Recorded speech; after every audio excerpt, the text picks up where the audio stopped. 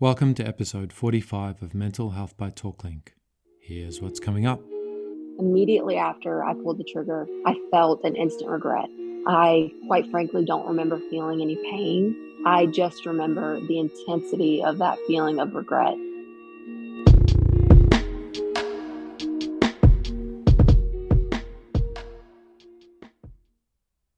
Hi, I'm Rowan, and today we're speaking with Emma Benoit, who shares her own personal journey.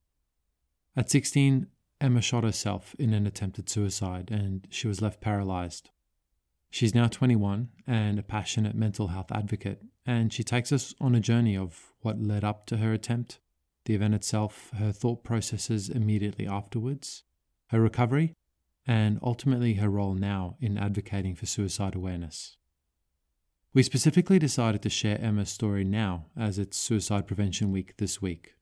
We'll include some resources in the show notes, and hopefully Emma's story can lend some positive weight in this battle. Today's podcast is brought to you by talklink.com.au, a modern and approachable mental health directory, helping Australians connect with the right mental health practitioner. All of the practitioners, so that's psychologists, counsellors and psychotherapists, are available to see clients straight away. There are no waiting lists. They're all independent, licensed and insured, and can see clients in person or online. The great thing about TalkLink is that you can see a short video of the therapists to get to know them a little, check out their training and experience, as well as their pricing in a transparent way to decide if this is someone that you would like to connect with. Okay, let's dive in. Hey Emma, it's great to meet you. Nice to meet you as well. How are you doing today? Yeah, real good. Emma, I watched your documentary last night, My Ascension, and it was incredibly powerful. And so I'm really looking forward to this conversation. But maybe let's just start right at the beginning. It's your story, so why don't you start walking us through it wherever you're comfortable? Yeah, well, thank you. I appreciate that. So kind of my story begins back when I was in elementary school. So I I suffered, well, let me rephrase that. Um, it's a lot harder to do this than I thought. Sorry, I'm so sorry. Just bear with me, please. That's okay. Take your time. Mm, There's just so much valence in your story that I just wanted to know at the end, like, how do you keep telling such a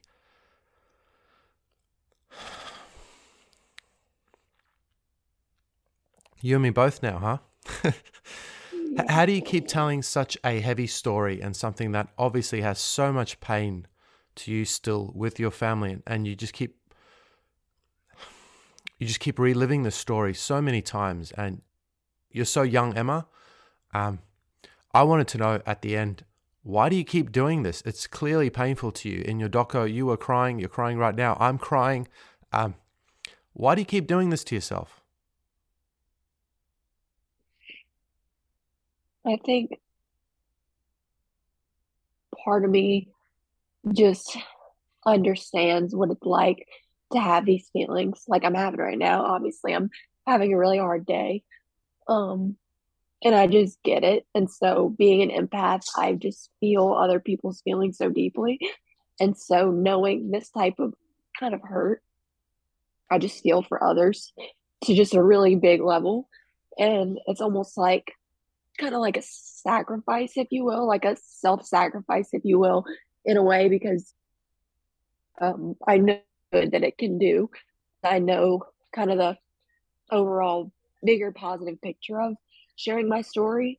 Um, but it's really hard to do. And obviously some days are better than others. Some days are a lot easier than others.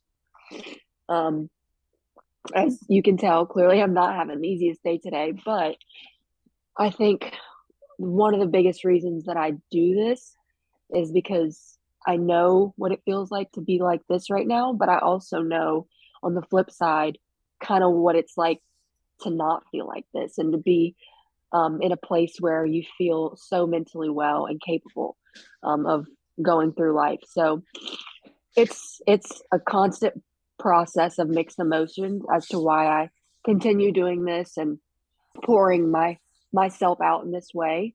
Um, but yeah, that's Mm. why. Well, I think it's incredibly courageous, and I can only imagine, the weight of what you're carrying. I think this is really what courage looks like to me.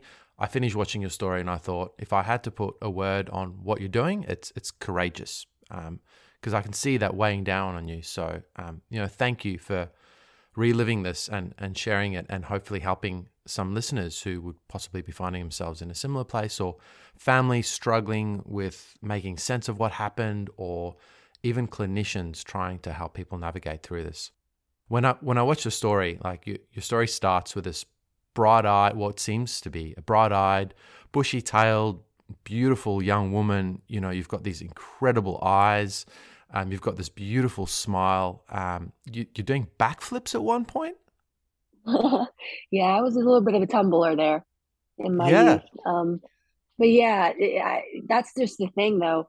On the outside, my life appeared perfect. I mean, I had what everyone told me they envied, a picture perfect family, a popularity, external beauty, all these things that people seem to envy and kind of adore about someone I had. And so on the outside, I seem to have everything, every reason to be grateful and always happy and never have a problem or really a negative feeling or emotion.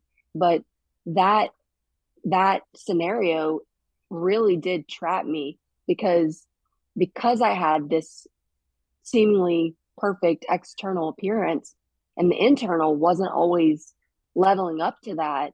That really is what ultimately wrecked me, and I think was a huge factor in my mental spiral and my mental and emotional downfall.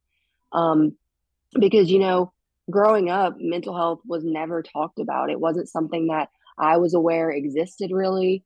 No one in my family or inner circle really had ever expressed any feeling or problem, or really, I never heard about suicide. It was just something, honestly, that you hear about in movies and on the news. It's just stuff that happens to other people and their families. But, you know, growing up in that type of environment, experiencing all those, not experiencing all those things, yet feeling all those feelings and struggling with my own mental health, that put me in a position where I felt confused, lost, and alone. And being that the outside looked so perfect, but the inside wasn't, I was very conflicted because I didn't have an understanding of what mental health looked like. And so I didn't know that my mental health was really deteriorating and really was struggling. I could not associate my mental and emotional struggles to that of my mental health. And so I was very much conflicted and in what looked like a useless battle, honestly. Oh gosh, it's a challenging space, because if I hear you speak, and if we'll talk about your documentary. I want to really dive into that. But on the doco, you come across as such an articulate, strong communicator. Like, if I had to look at all the skills you have, I would absolutely put strong communication down as one of your strengths. I mean, you're nodding, so I'm assuming I don't know you, but you're agreeing with Yeah. that. So, Yeah, um, definitely. what happened? Why or how um, did that break down? And did you talk to your friends and your family, or was there just nothing? And with the benefit of hindsight, like, have you dug through that a bit more? Yeah, definitely. And I'm glad that you pointed that out because that's honestly now that's one of my strong suits is communication and articulation of speech. And I really do, kind of pride myself in the fact that I can express my feelings and my thoughts in a very articulate way. And I've always kind of been like that, like you said, you saw back in the documentary. But the thing was, I was always good at communicating, but never good at understanding those types of thoughts and feelings because of the fact that my life was so ordinarily perfect, I felt guilty and I felt wrong and shameful for having those types of thoughts and feelings. And anytime that I would try to speak about it, I wouldn't I didn't have the language to really explain what I was feeling. And I felt like no one would really understand me. No one's going to be able to really get what I'm saying to even be able to begin to help me with my problem. So, what's the point of even trying? So, that was kind of my frame of mind at the time was even if I were to speak up and share how I felt, people would not understand me. No one would get me because I'm alone. No one in my life, no one in my circle can really relate to me.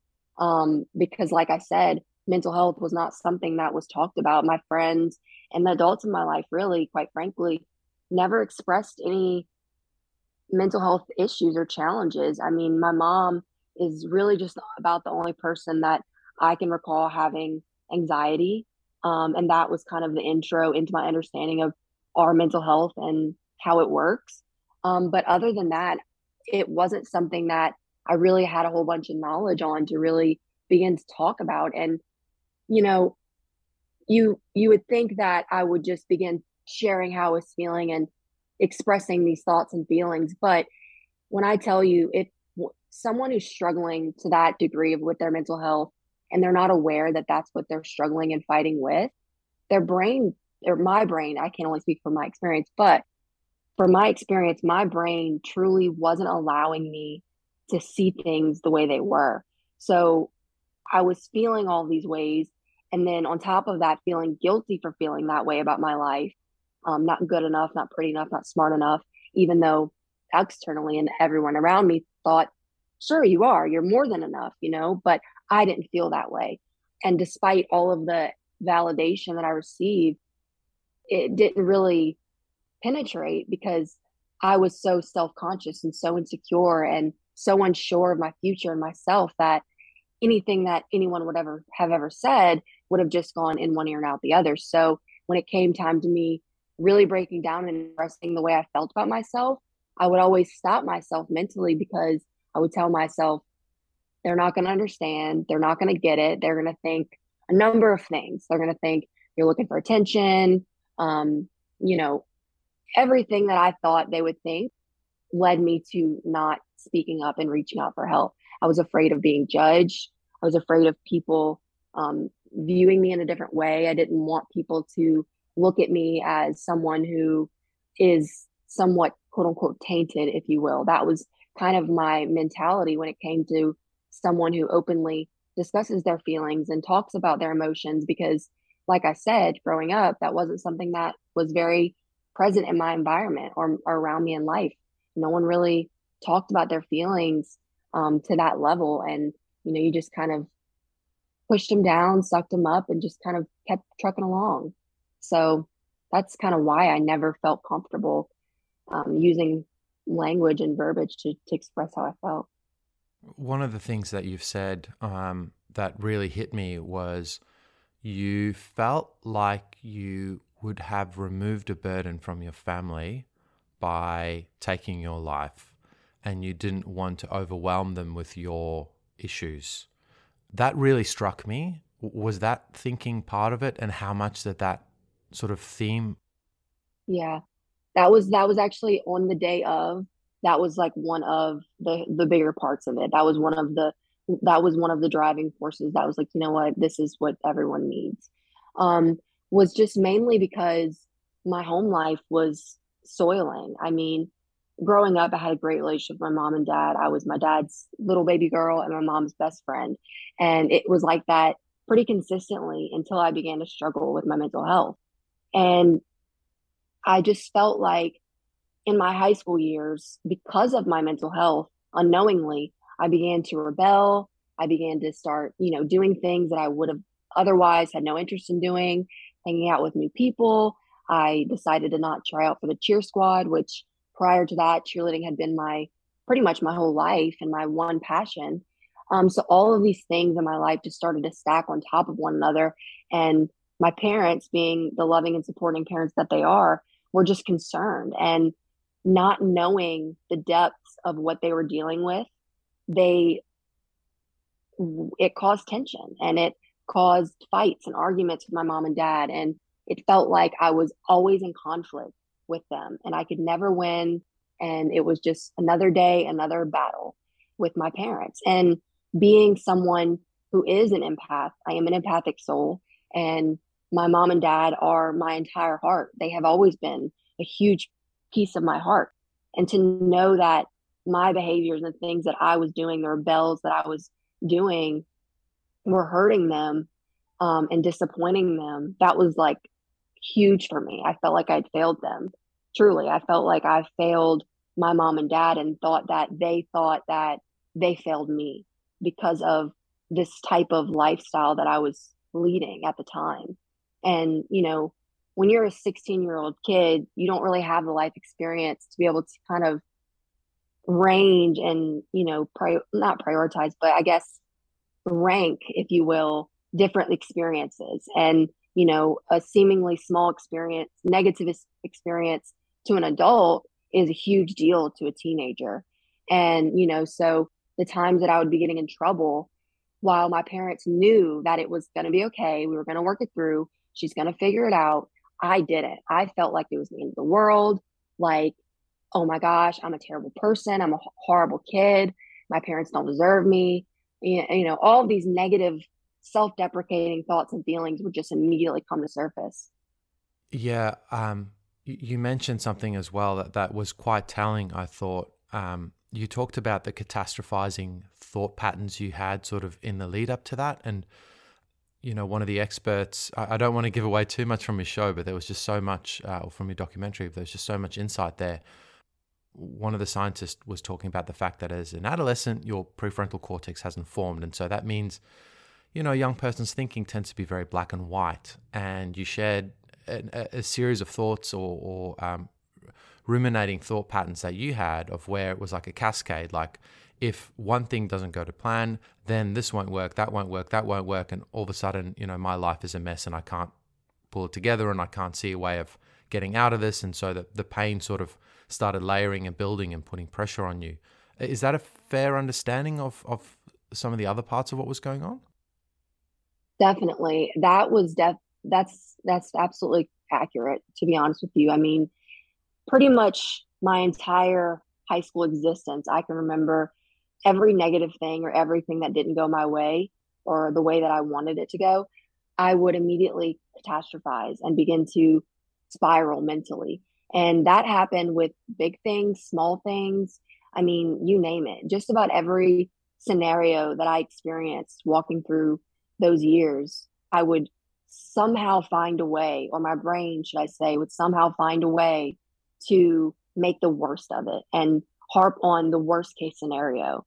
And that was so mentally exhausting, living like that. And it became so normal that it felt almost habitual to think that way and always look to the worst case scenario. And, yeah, all these things could go right, but that one thing that could go wrong is going to ruin my spirits about said thing. So it's very accurate in terms of kind of my brain patterns and the way that I used to think, for sure. And it definitely was a factor in, the lead up to me making the actual attempt. So how much of the attempt are you comfortable in sharing? I think it contextualizes your journey and your fight from that point on. But to whatever extent you're prepared to share, we'd love to understand that context. Yeah, definitely. I'm for sure open to share about the suicide attempt itself, because I think it is the most pivotal point in my entire story as a whole. So it's definitely something that I want to talk about and want to share about. Can you walk us through that? Yeah, definitely. So, like I said, I obviously had been struggling for years on end, unknowingly, because mental health was not a thing. And I wasn't aware that what I was experiencing was mental health challenges and mental illnesses.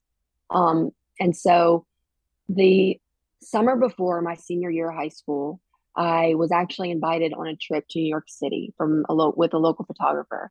And to give some context as to where I was at mentally during this time, I had, like I said, been in constant battles with my parents, always in trouble with them. I had decided not to try out for cheerleading. I was hanging out with new people, rebelling, doing a lot of things that I wasn't interested in before. All of those factors were kind of my reality at the time. And so getting asked to be a part of this trip in New York City was a huge confidence boost for me. It really skyrocketed the way I felt about myself, what I deserved, my worth, and I was really excited about it. And so that put me on a new track of feeling at the time. And I kind of felt like I had shifted gears a little bit and moved on to, the trajectory to feeling mentally well and happy again. And so I went on the trip, and there were 8 girls on the trip. And some of those girls I had never met before in my life. So I didn't feel the need to really put on a mask or protect myself or anything like that, which prior I had been doing. Like I said, struggling with my mental health, not knowing that, but feeling down about struggling with my mental health because of the external image that was out there. I was just kind of masking all of my pain and suppressing all of my emotions. And being on that trip, I didn't feel a need to do any of that because, like I said, it was just an honor to be asked to be a part of that trip.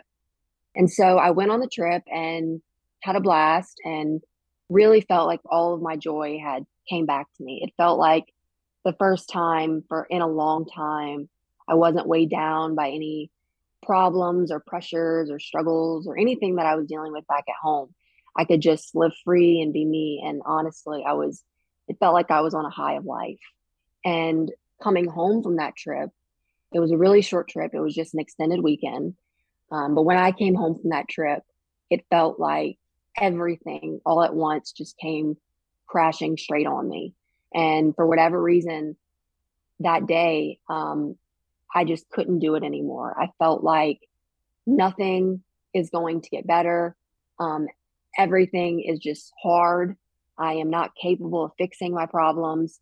I'm not capable of living the life my parents want me to live. The direction that they desired for me was not the direction that I wanted at the time.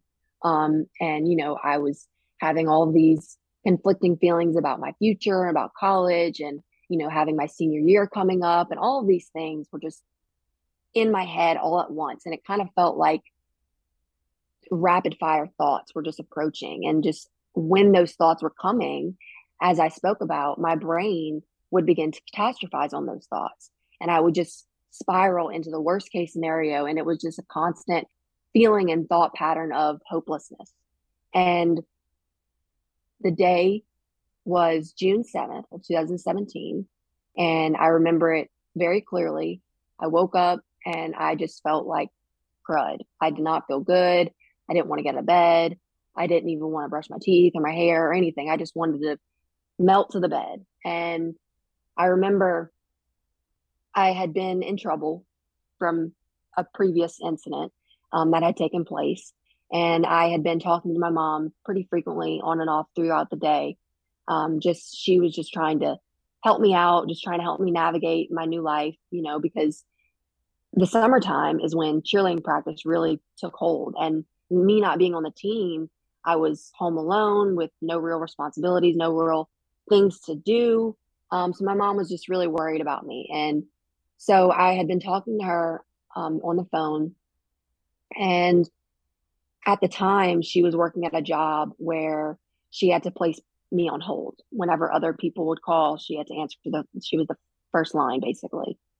And so we had been talking, and she had to put me on hold to take another call. And it was in a matter of those minutes that I made the decision to take my life. I remember it very clearly. I remember hearing the hold music, and I'm like, you know what? I need this. This can't go on anymore. Like, I am at a loss. I don't know what to do, how to help myself. I don't even know how to begin to tell my mom that I feel this way. I'm not going to tell my mom that I feel this way and want to take my life. That would ruin her. I can't, how can I give this information to them? So it's just all those feelings on top of the feelings of, not being good enough and feeling like there was no way out and no solution to my feelings or my problems. All of those feelings just kind of culminated in that one moment. And in that instant, I acted on it, and I impulsively very impulsively made the decision. And like I said, in those few minutes, and I attempted to take my own life. I used a firearm to attempt suicide, and that left me with some pretty lifelong injuries. And the journey afterwards has been, well, quite the whirlwind, to say the least. So. Um, wow. Um, Immediately after the attempt, Emma, did you have consciousness, and what were your thoughts as you tried to make sense of what was going on? So I remember immediately after I pulled the trigger, I felt an instant regret. That is the only thing that I remember feeling. I quite frankly don't remember feeling any pain, physical pain. I just remember the intensity of that feeling of regret. And it was almost like in the instant that it happened, all of the thoughts that I wish would have came to surface were there. All of the reasons why I had made a mistake were shown to me. And it's crazy what that experience kind of felt like. It's really unexplainable. It it really shook me to the core to feel all of the things that I feel so strongly now, and my reasons to fight and live and persevere and push through. Those feelings were so intense within me that I felt like those feelings really did help me fight for my life and kept me here, truly. And I mean, my injuries were so severe, they are typically fatal. Medical standards, that's a typically fatal injury. I actually severed my carotid artery on the left side of my neck. And so the bullet entered through my neck, my chest, and exited just below the base of my spine. So the fact that, it didn't do much more severe damage is a miracle in and of itself. But I think what really stands out to me is the fact that that regret was that strong of a feeling that I don't remember the pain, because I was conscious for a few minutes after the attempt happened. I remember seeing, and obviously I remember seeing very hazy, but I remember being conscious for a few moments after. I remember my mom coming back on the phone line and her picking up the phone saying, "Hey, Emma, it's me, I'm back." And me not answering and her saying, "Emma, you there?" And obviously I wasn't able to answer. And she said, "Stay right there. I'm coming home. Don't move." And just like that, my mom immediately left her office, and she said she just had mother's intuition, a bad feeling in her gut. And she said she just picked up everything and left. And she sped home. And at the time, my mom was working about 15 minutes from our house, 20 to 15 minutes from our house. And I remember home. I remember hearing the garage door open. I remember hearing my dog barking profusely. I remember seeing my mom coming into the room and falling onto her knees and saying, oh my gosh, just keep breathing." So I remember all of those moments, but the fact that that regret was that intense to kind of shield me from any physical pain, I think is pretty powerful. I mean, obviously, I'm not sure the science that goes into something like that, but I really think it's pretty powerful that that's the number one thing that I remember is that feeling of regret. Is there anything that anyone could have done or said in the lead up to that event that could have changed the course of the action? I'm sure this is the thing that plagues all your friends and families right now, but I'm sure there's a lot of people listening, and it's cutting very close to the bone for many. Is there anything that someone could have done or said? I think the number one thing that really would have helped me in my experience would have been if someone would have mentioned the word suicide. If someone would have just openly asked me the question, "Are you struggling with suicidal thoughts? Have you ever had thought of harming yourself?" But furthermore, I think just having the open and non-judgmental topic of mental health on the table would have been a huge start for me.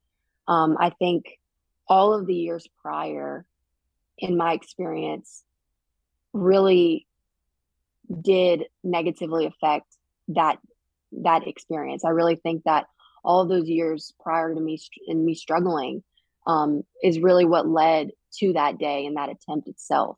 So I think that having people in my environment or in my space comfortable talking about their feelings, openly expressing, experiences that they've had with their mental health and not being ashamed of it, not writing it off as, weak or taboo. I think having that, I guess, just that environment around me or that feeling around me, I really fully believe that had that experience been different for me, things would have looked different for me because I wouldn't have felt ashamed of my feelings. I wouldn't have felt like opening up was a bad thing and that I was a bad person or weak for feeling that way. And really and truly, I wish that suicide was more talked about in my life and around me, because after my suicide attempt, I learned of relatives that have suffered suicide attempts that I had no idea about. I had no clue that close relatives had experienced these things and had struggled to that degree with their mental health. Yet I did too, and none of us knew. So the fact that, that wasn't a thing for me, I really feel like it contributed. So I think that's the overall thing that would have greatly helped me, is just that topic being invited to the table openly and non-judgmentally. And if the conversation about suicide would have been more of an approachable conversation to have, because a lot of the reasons why I never told anyone that I was having those types of thoughts was because of the association that people have with suicide, that it's a coward's way out, that it's selfish, that it's wrong. How dare you take your life? Do you know how many other people would be affected? That type of mentality. And so that kind of steered me away from me even wanting to admit I felt that way. So I think just having the conversation about suicide look different and be more understanding and compassionate and just overall supportive in a way would be something that could have made a difference. I know you've shared your personal experience here and what was going through your mind and what would have helped you. You're playing a really powerful role of a voice in the public space at the moment. And I think that would possibly place you in a very unique position where you're having other people confide all kinds of things in you. And so in that capacity where you're hearing from other people their own struggles and you're hearing their stories, how do those stories compare to yours? What are some of the similarities between other people struggling with suicidal ideas or attempts? And maybe what are some of the differences? Are there themes that you can pull out of it that you see across your experience? Yeah, definitely. That's a good question too, because that is something that I get a lot is people sharing their stories and their shared experiences with me, which is what I want. I want people to feel like they can come to me and be able to find a sense of relatability and community within me. I think it's one of the most beautiful things and gifts that we have as humans is connectivity and relate things that we can relate on. Um, but as far as parallels and trends, certainly there are definitely pretty much across the board, no matter what a person's experience looks like, there are similarities. One of the biggest similarities that I've seen is just overall hopelessness. This idea that we cannot overcome this season, we cannot work through whatever it is we're dealing with. And that's a trend. I mean, that's a feeling that I felt very deeply, kind of to my core. And it was kind of rooted from that catastrophizing type thinking, right? Like where I was like, oh, well, even if all of these could be positively true, some of these negatives are more important, more heavy, they stand out more than the positives, if you will. But hopelessness is definitely a trend.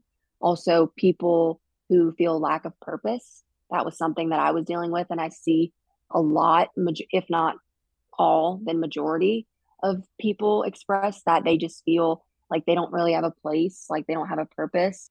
Um, Conflicting feelings about, their reason for being here and the meaning of life. I mean, these are all things that humans in general have fostered over and thought over for as long as time has been. But um, hopelessness and purposelessness are two of the major trends that I've seen, um, and lack of feeling accepted. That too, because acceptance is huge for humans. I mean, we crave acceptance. I know I do, or I did, at least. But lack of acceptance, is something that people tend to struggle with greatly, and that's pretty typical, that I see. I mean, I think your story is incredibly powerful because after that point, with these awful injuries, you now do a few things. You go on the journey of recovery physically, emotionally, psychologically, relationally with your family. And then you also have this, you seem so convicted in wanting to share your story and help others. And you've done that by launching this incredible documentary, My Ascension, which was directed by Greg DeChari. And yeah, I watched it last night. It's just so impactful. And at the end, I want to share how some of our listeners can maybe view that as well. You're basically going on, a public speaking tour. Maybe we can get you to Australia even. I'm sure there's a lot of people listening from all around the world. And, if you're open to that, I think you're an incredible, relatable voice. Maybe take us through some of that journey of the physical recovery first. Yeah, so the initial injuries were, so I severed my carotid artery, as I said, and the internal bleeding from that damage caused a large blood clot to form, and it was pressing down on my spinal cord, which caused a spinal cord injury. Initially, when I left the hospital, I was diagnosed a C4 quadriplegic and was suffering from Broca's aphasia, which is a type of aphasia that happens due to strokes, which I had suffered several strokes during surgery to repair that artery with a stent. So I was dealing with not only the spinal cord injury, but also the brain damage from the strokes that I had suffered as well. And so that journey was quite difficult. It was one of the most challenging journeys that I've had to walk, going from being a fully functional, very active, athletic 16-year-old girl to having all of those abilities stripped away from me and becoming completely reliant on others to exist. When I was brought to the rehab hospital to begin physical therapy and occupational therapy, I could not even hold my neck up on my own. I was in a power chair, a power operated wheelchair with a neck brace and a body brace and all these things. And I was on so many different medications for muscle spasms and neuropathy and all of these things. But the physical journey is one that I learned so much about myself, about, what blessings we have every single day that we take for granted. And I was really shown kind of all of these more important things at a very young age. And it really was one of the more humbling journeys to walk, losing all of my abilities and, needing the help of others to do just about everything. But after about 3 months, I had a 3-month stay in the rehab hospital. And I worked really hard in physical therapy and occupational therapy, doing a series of different exercises and movement simulators and machines and all these different things. I was able to refire my connections and regain mobility and feeling in my body. That was actually one of the first things that came back, was the feeling. And it was like the best day ever. I wanted to throw a party because I can remember, feeling again. So it's interesting, whenever you lose mobility and feeling, from my experience at least, it kind of feels similar to hitting your funny bone on something. It kind of, you have that very numb, tingling sensation, and it kind of is painful a little bit. That was the feeling that was present from the neck down for me for months. And so it was very uncomfortable, very painful. The medications only did so much in masking that feeling. But I remember when the feeling came back, I was like on cloud nine. I remember it started in my toes and it worked its way up. And I could just remember being so grateful that I can feel again and just not have the pain with sensation and, having people touch me and it was painful.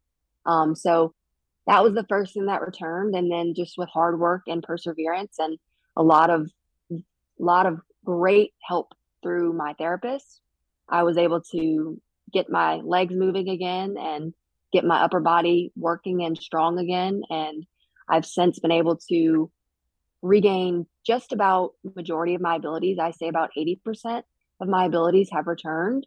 I can now walk on a walker, and I do daily.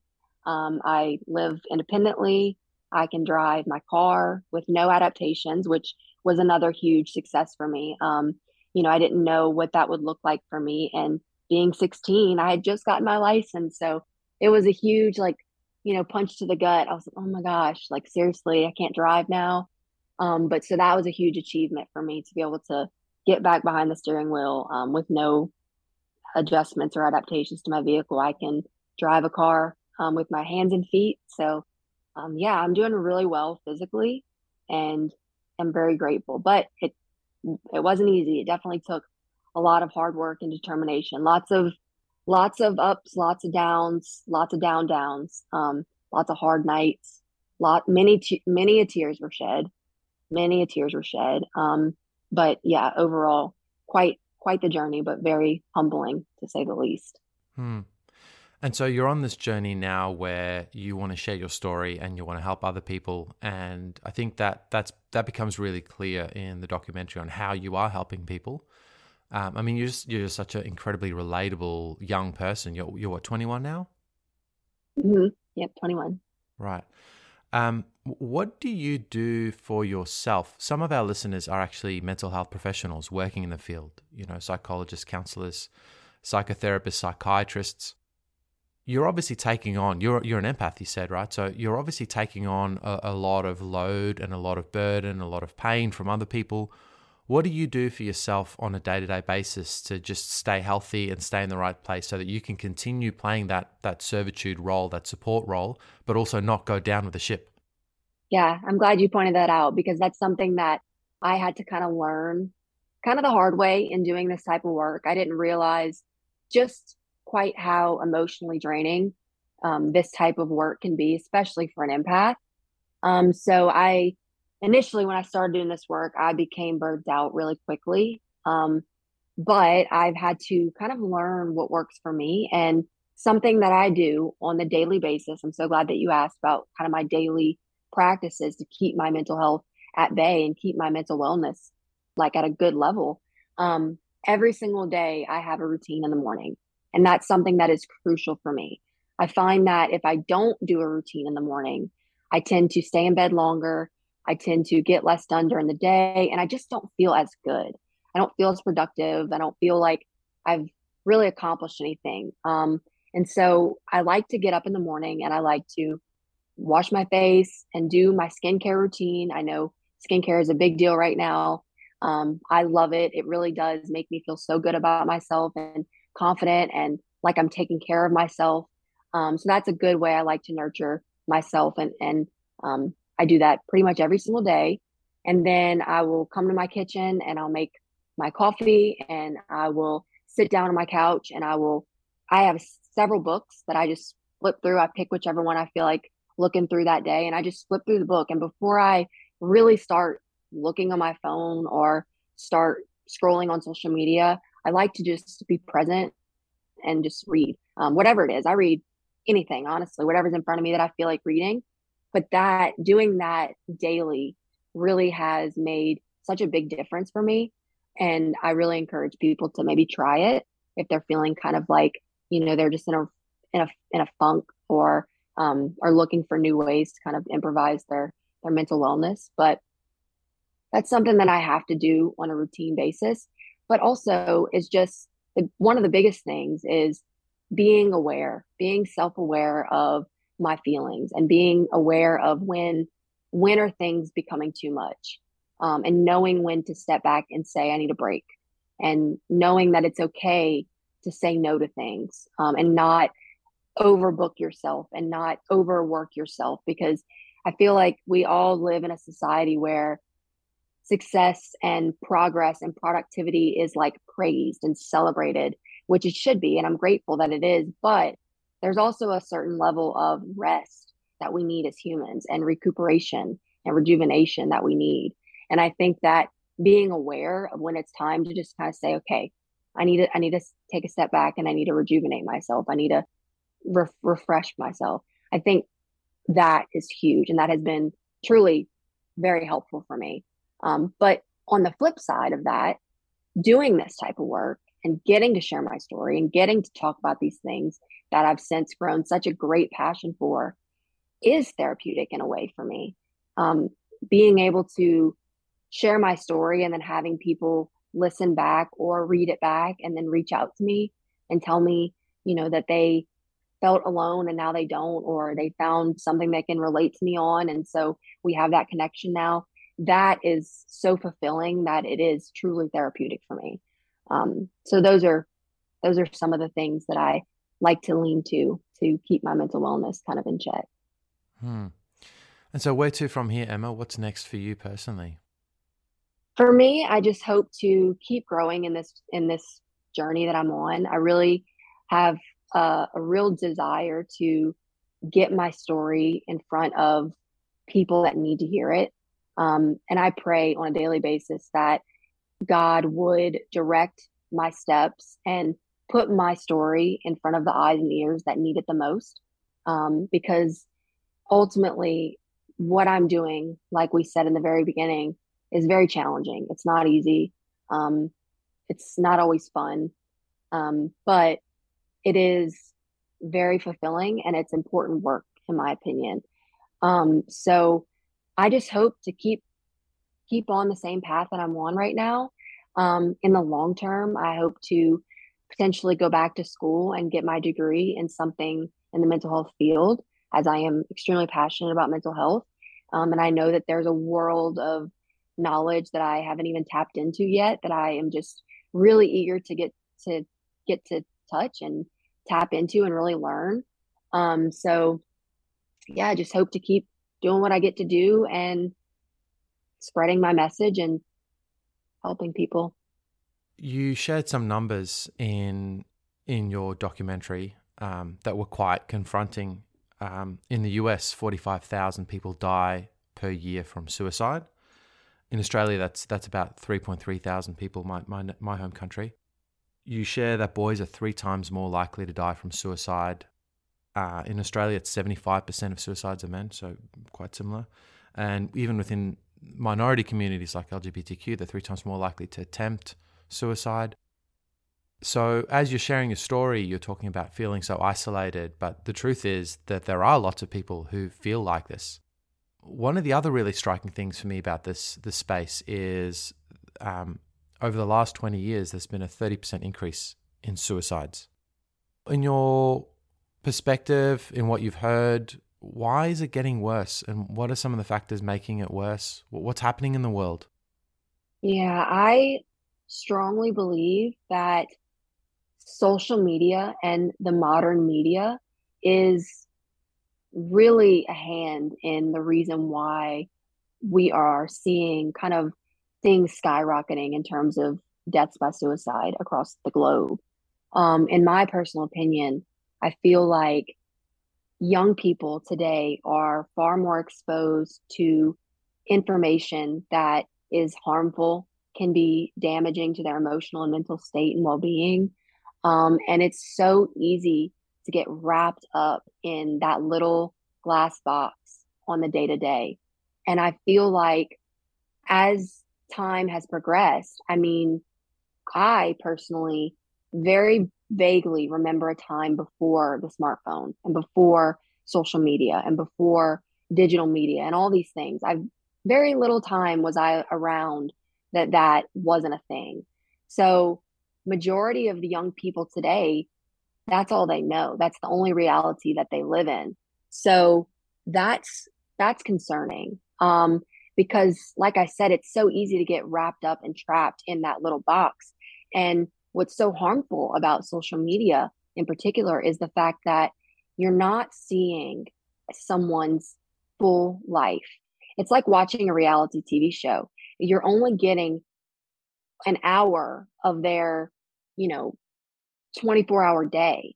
So you're only getting snippets and highlights. And it's so easy for a young person, especially, to lose themselves and get caught up in that illusion that my friends always have cool stuff. My friends always look pretty. My friends always are hanging out together. And so you get wrapped up in this false reality that is being basically displayed right in front of their eyes.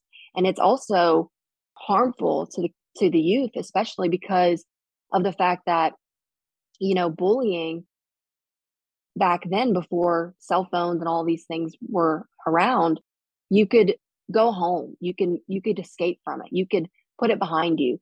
Not anymore. It's consistent. It is 24/7 in your face. If you're being picked on at school, you go home and you're on your phone and everyone's picking on you still. And you have to see the things that, you're not proud of, or you're embarrassed or ashamed of.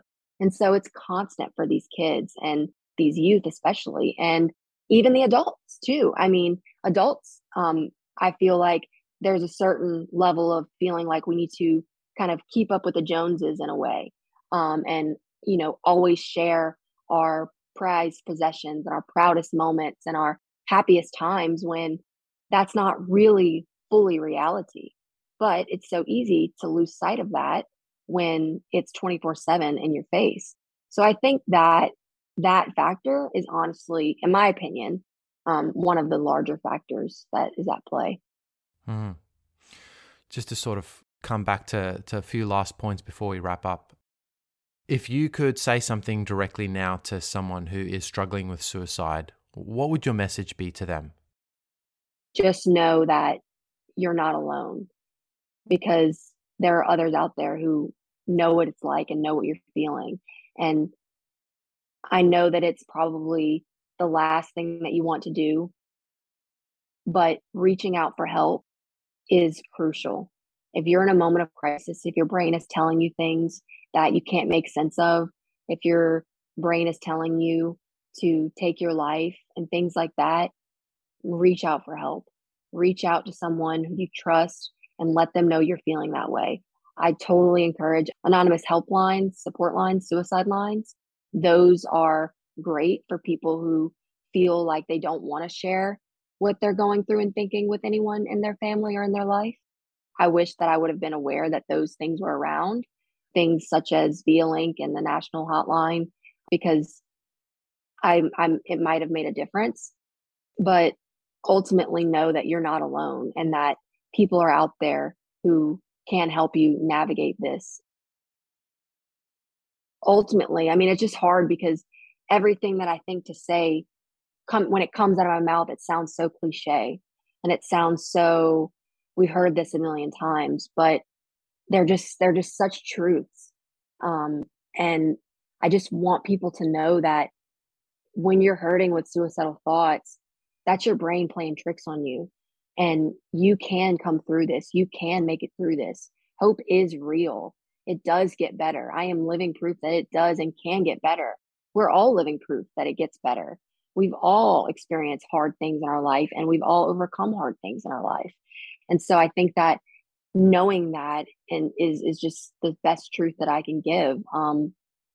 And something else too that might be able to help is just having anchors. I didn't have severe anchors. I didn't know what it would have been like had I not been here. But now that I'm on the other side of it and I've seen the loss and the devastation that a death by suicide brings, I now have people that I'm anchored to, that I'm like, if ever my brain tries to tell me anything or play a trick on me ever again, I think back to those people and why I want to fight to stay for those people.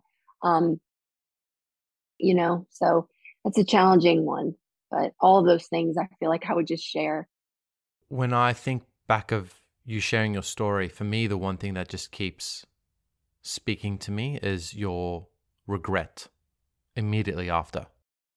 and that regret wasn't obvious to you leading up to it.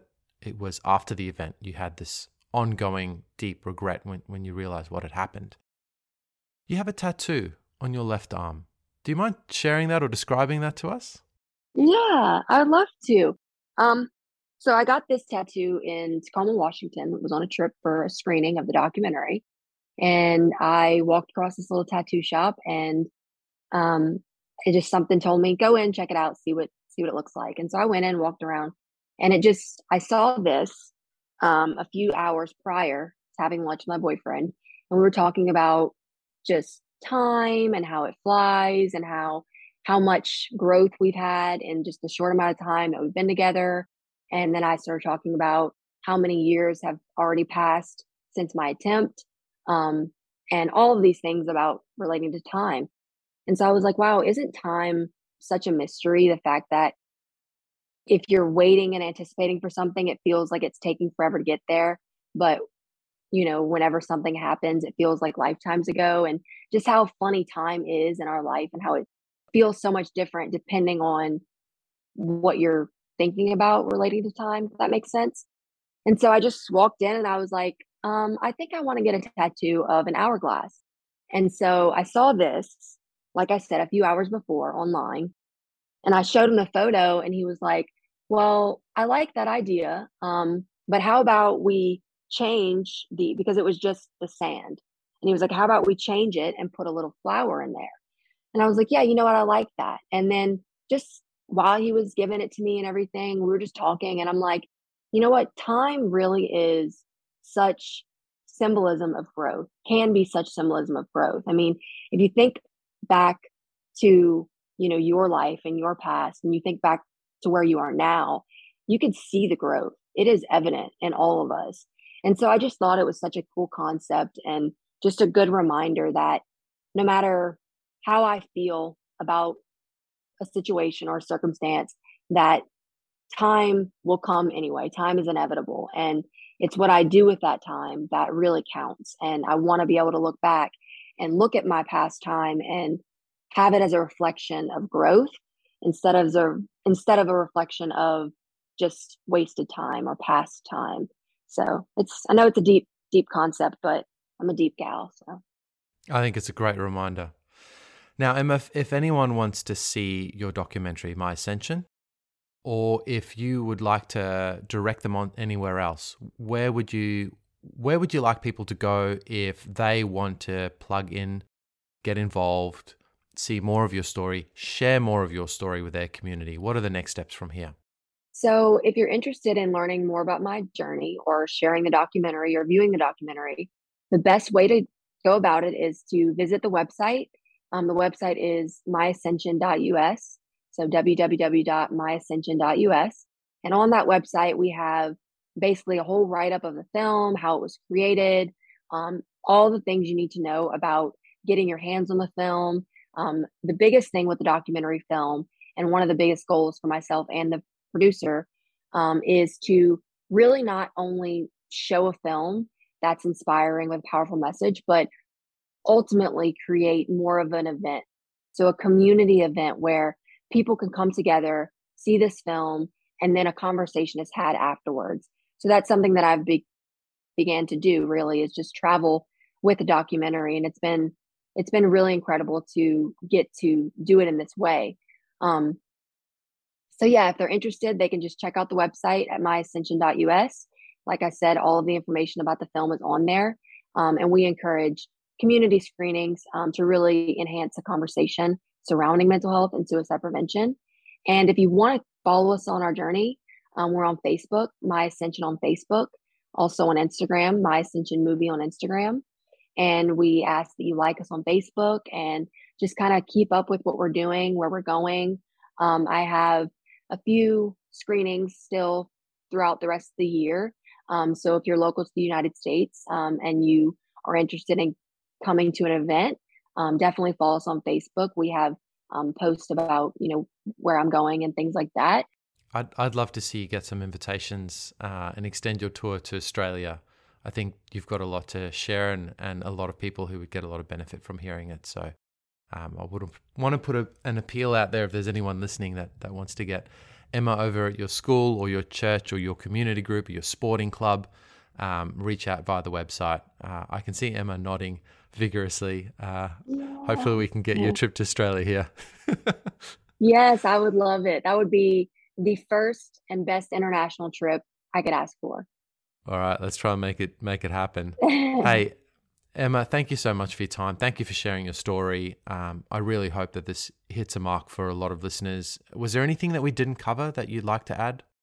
No, you're a phenomenal podcaster. I must give it to you. We've covered just about everything that I wanted to talk about, and I feel really good about this. So I'm very appreciative to you for having this conversation with me. And again, my apologies for how it started and stuff like that, but I'm just so grateful that I persevered because I feel really much better.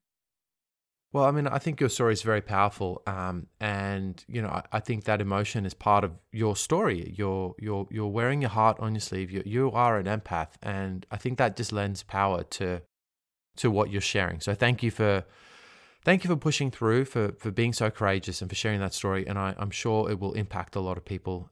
And yeah, we're here cheering you on in your work. Thank you. Thank you so much. I appreciate it. Okay, well, that's it for today. We hope that you've enjoyed this conversation with Emma Benoit. Please do refer to the show notes if you require any resources or anyone else that you may know. You can find us on talklink.com.au, and we'll see you soon.